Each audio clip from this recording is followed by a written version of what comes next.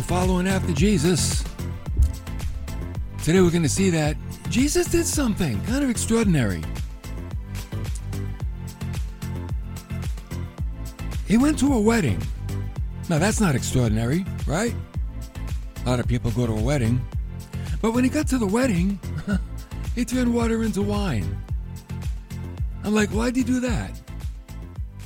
Did Jesus leave heaven and come all the way to earth just to turn water into wine? Was that his plan? Or do you think that there's something more to it?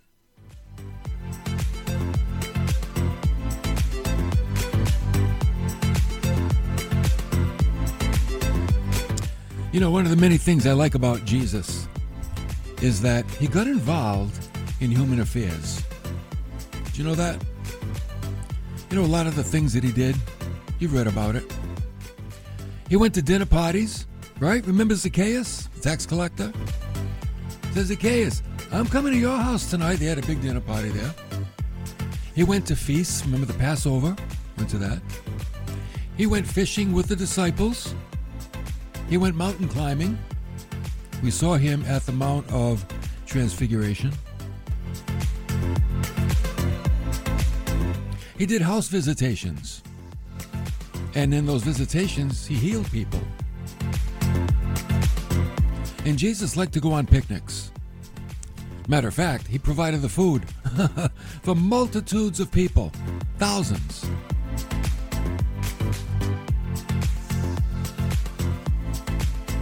Today we're going to watch Jesus as he goes to a wedding.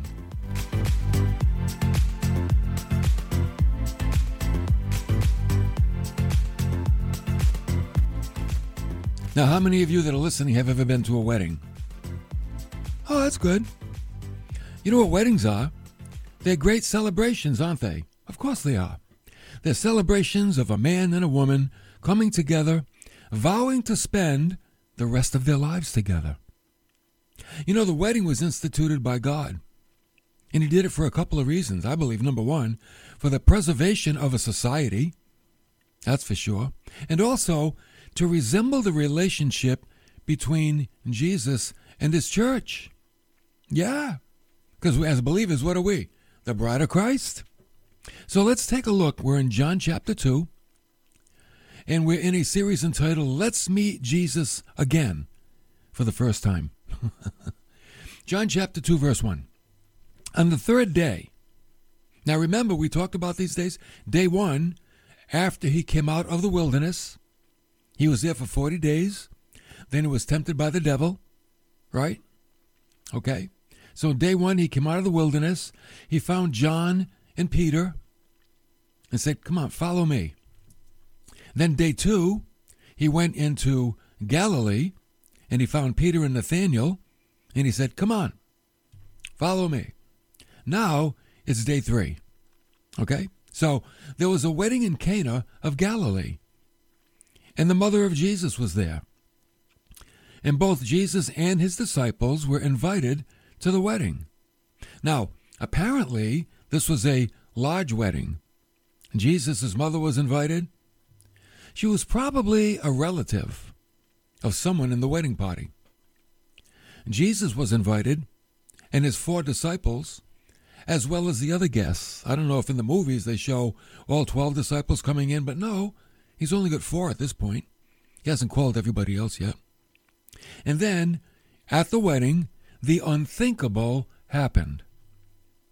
The wine ran out. Now, Mary was probably involved in the wedding. Maybe it was a cousin or a sister-in-law, someone related. So she was involved in the wedding celebration as the shortage of wine became a burden to her. So she must have been connected for this problem to affect her. So in verse 3, when the wine ran out, the mother of Jesus said to him, they have no wine. Now, interestingly, there's no mention of Joseph. Hey, why wasn't Joseph at the wedding? Some believe maybe he died. Maybe he died when Jesus was still young. 2 reasons I can think of. that Joseph might have died. Number one, Jesus didn't leave home until 18 years after the temple incident when he was 12 years old. Remember when he was 12? The family went to Jerusalem to celebrate the Passover, and they're on their way back home, and Jesus was missing. And they went back to look for him, and there he was with all of the leaders, reasoning with them. He was 12 years old. So he went back home, and he didn't leave home until 18 years. That puts him at 30 years old. I believe he was waiting for the siblings to grow up, right? His other brothers and sisters. Secondly, he understands what it's like to grow up in a single-parent home. Have a lot of that today. I think Jesus can identify with that, losing his father. You know, the Bible tells us in Hebrews 4:15, we have a high priest who is able to sympathize with our frailty. We know that Jesus feels what we feel, that he went through many of the things that we go through. So back to the wedding. Okay, why did they run out of wine?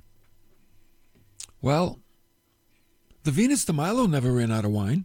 You ever go to the Venus de Milo for a wedding? They never ran out of wine. Why did these guys run out of wine? Well, the reason they ran out of wine was, in those days, the couple didn't go on a honeymoon after spending a few hours celebrating the wedding. Today, you get married, you go to the church, you get married, you go to the reception hall, you spend a few hours eating, drinking, dancing, celebrating, and then you take off. In those days, it didn't go that way. The couple would open up their house, and they would have like open house for like about a week. It would be a week-long celebration.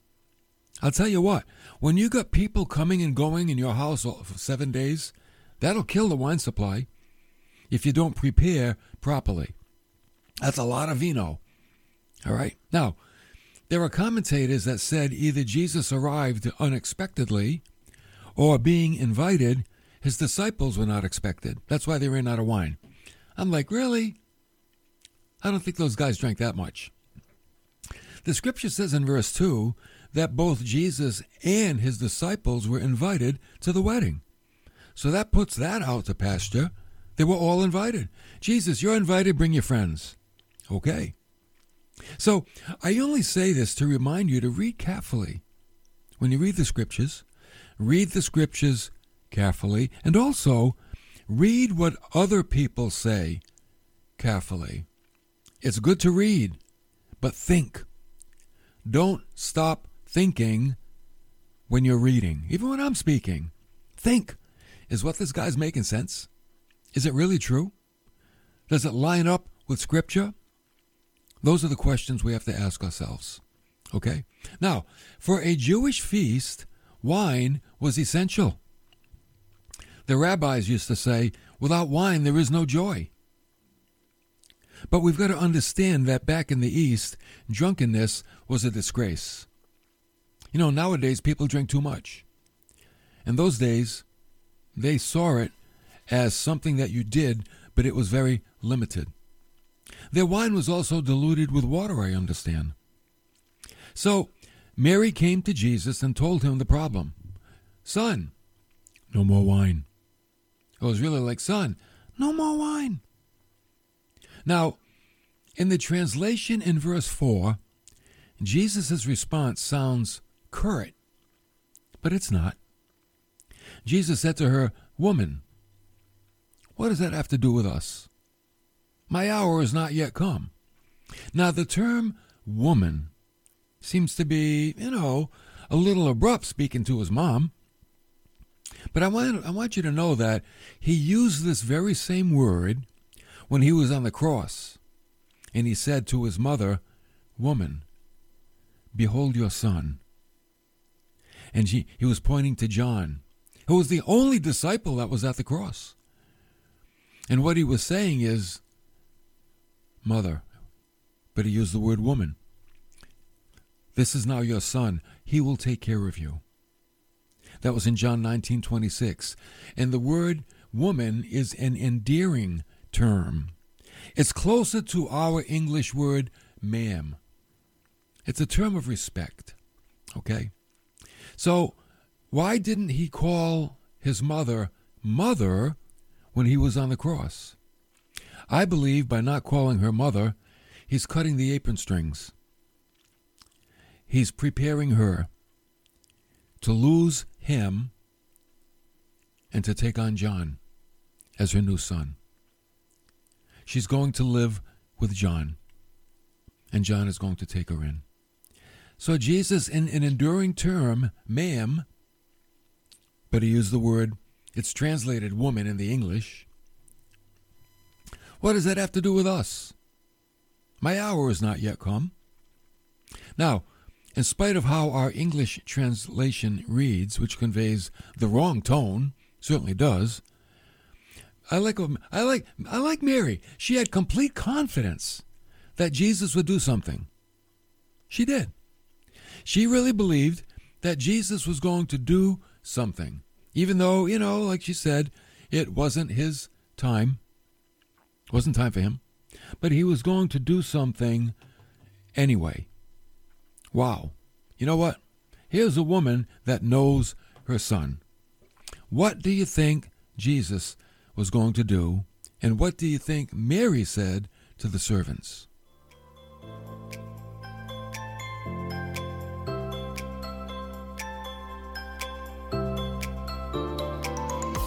Well, his mother said to the servants, whatever he says to you, do it.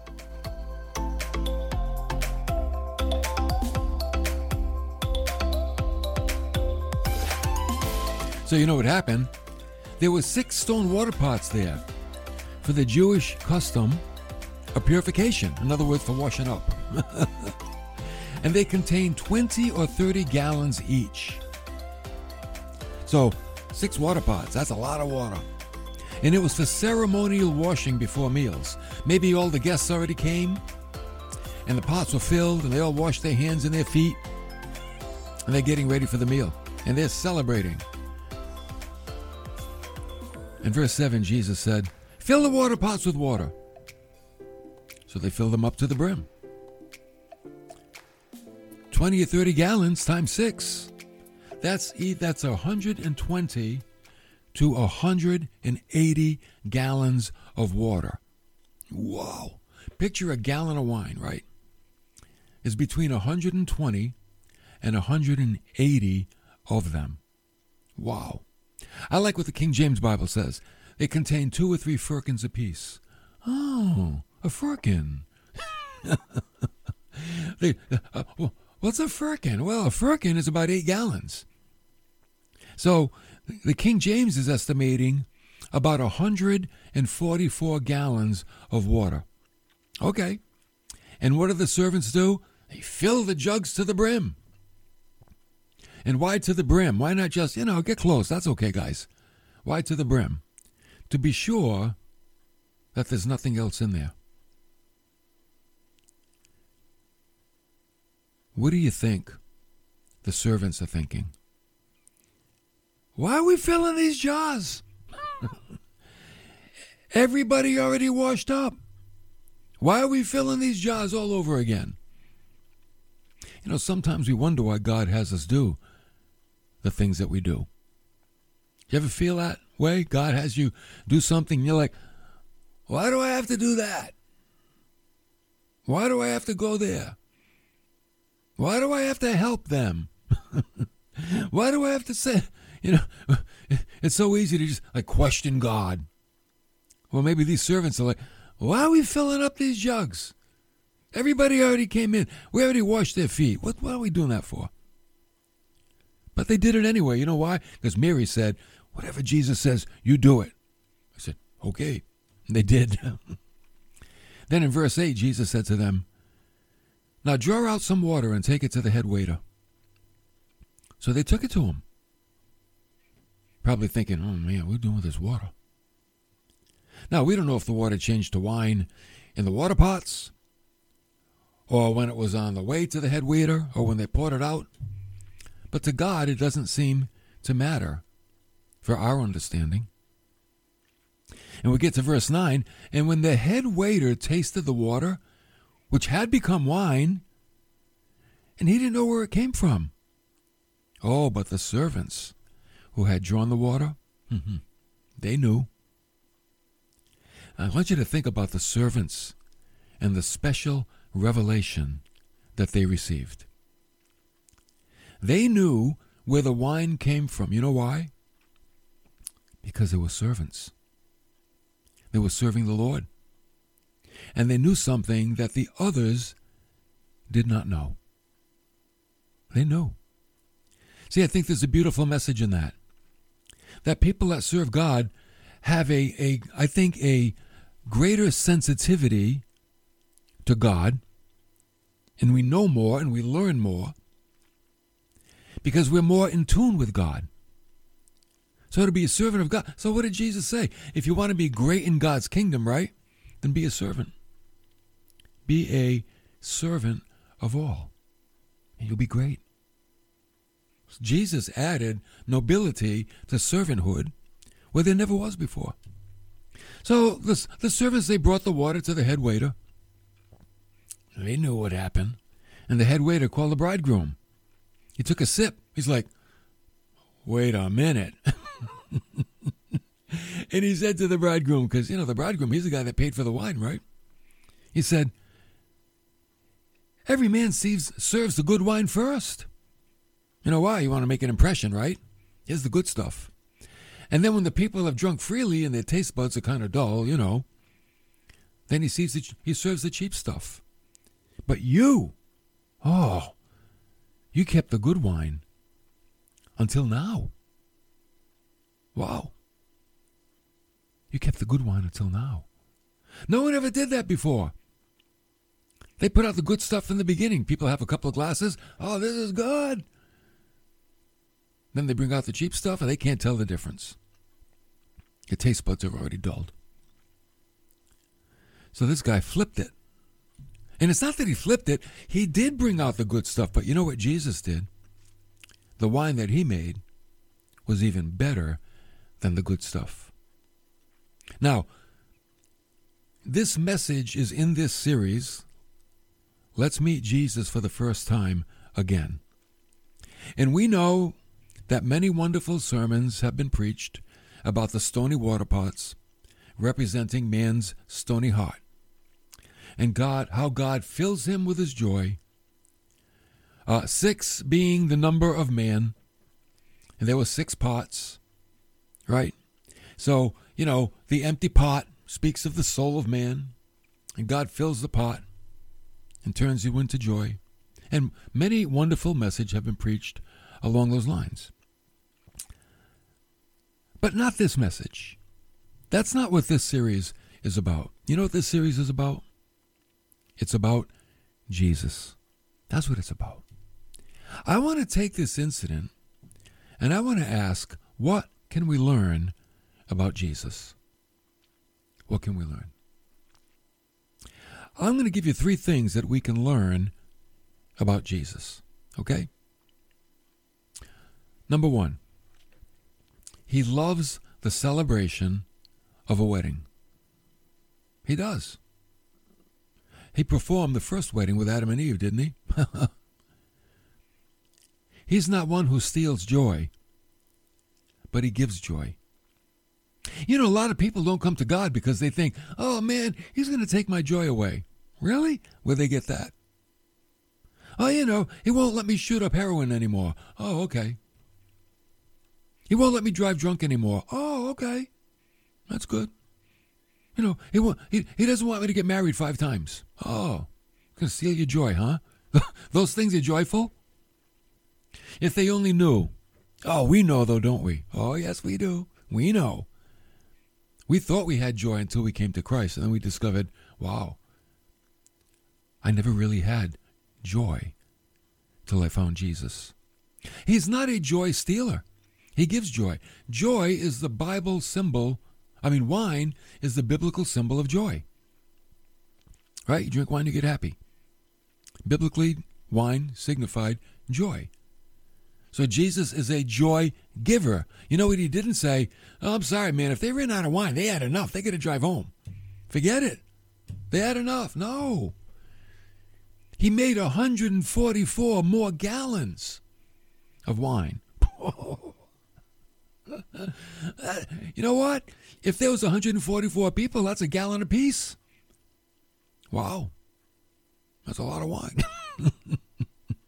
Now, we know there are some religions and religious people, they forbid joy. You can't have joy. Joy's not part of the Christian life. You know what Charles Spurgeon said about them?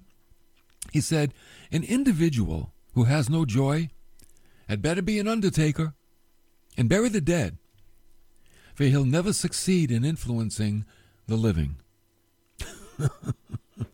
Joy is a part of the Christian life. Okay?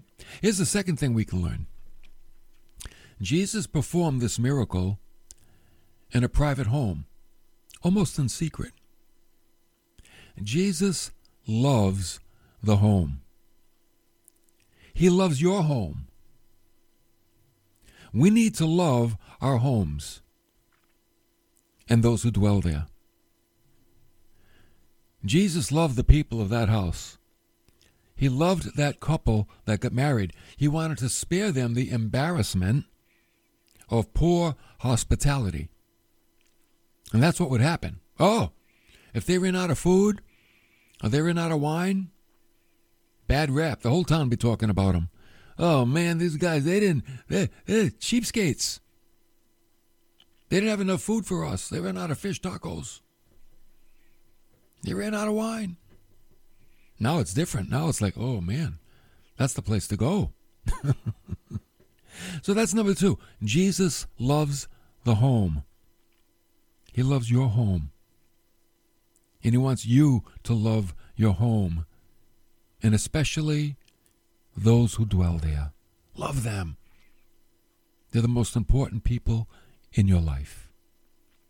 And then thirdly, Jesus is sympathetic to those in need. He is. He saved the family, as I said, from embarrassment. And you know what? We are saved from embarrassment when we do as he says. Like the servants did what he says. You know how many crazy and dumb things we would do if we didn't submit to the Word of God? Think about before salvation. Did you do any crazy and dumb things? Yeah. Yeah. Oh, the list. I can make a list. I could write all day long on the crazy and dumb things that I did after salvation. Let me tell you, I did quite a few after salvation too. But when you submit to what Christ says, it eliminates those things. It eliminates personal embarrassment. That's something we don't need. We don't need personal embarrassment. We get enough problems. That's why, to be a servant of Christ, that's the safest place to be. Because we receive our directives from him. It's great to go through life knowing who you're listening to. You're listening to the Lord Jesus. You're hearing his word, and you're carrying it out in your body. That's a safe place to be, let me tell you. It's a very safe place to be. So in verse 11, this beginning of his signs he did in Cana of Galilee. I like that. The beginning. You know what that means? We're just getting started out of the gate. Oh, that's the starting gun. It's going to get more and it's going to get better. These disciples are in for the journey of a lifetime. They're going to see some things and they're going to hear some things that they'd never ever heard before. But you see, we're a lot like them. We're going to, as we follow Christ and stay faithful, we're going to hear some things and see some things that we never did before. But here's the key. You gotta stay faithful. You know, there are people that profess Christ as Savior, but they didn't stay faithful walking with him, and they miss out on so much. And yet there are many of those, probably many of you. Yes, you profess Christ and you stayed faithful and you're walking with him. And you're seeing wonderful things. and you're hearing magnificent things, words of wisdom, right from the throne of God that are found in His Word. You're staying with it. Stick with it. So this is the beginning of signs that Jesus did in Cana of Galilee. And He manifested His glory. What's His glory? His glory is that reflection of God. He's starting to show. He's starting to show what God is like. And there's one instance. He called these guys out of their jobs, out of their careers, away from their families. And after He did this miracle of turning water into wine, you know what the Bible says? And His disciples believed in Him. I think that miracle put Him over the top. That's like, oh yeah, man, we made the right choice. We're following the right guy. Oh yes, we are. This is really something. So, why do we have the gospel account of Jesus' life? Why do we have it? You know why we have it? So we would be persuaded to believe. And believing, we would have life in His name.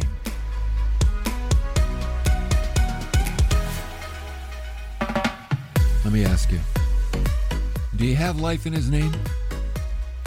Are you alive in Christ?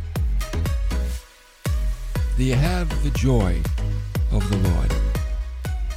It's so beautiful. If not, it's waiting for you. Just follow Jesus. That's it.